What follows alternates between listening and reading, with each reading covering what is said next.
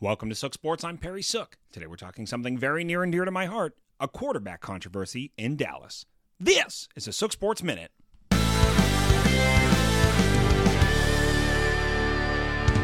Hot hands in D-Town.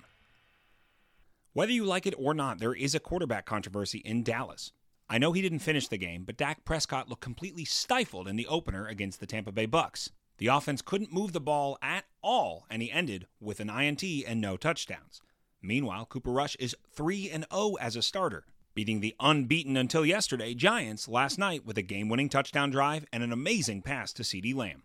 Plus, without several key drops, this could have been even a bigger margin of victory. Now, this is where it gets interesting. Jerry Jones has said he welcomes the quarterback controversy and would love to have a competition, and Mike McCarthy says Dak is our guy.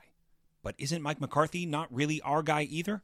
With rumors of Sean Payton swirling since his retirement from the Saints, who knows how long McCarthy's days are in Dallas? And a conflict with Jones about who's starting could expedite the exit process. Dallas has been unable to get it done for far too long, so why not replace McCarthy with Payton? And just like Prescott did with Romo, ride with Cooper Rush until he loses perfection in Dallas. This is a Sook Sports Minute.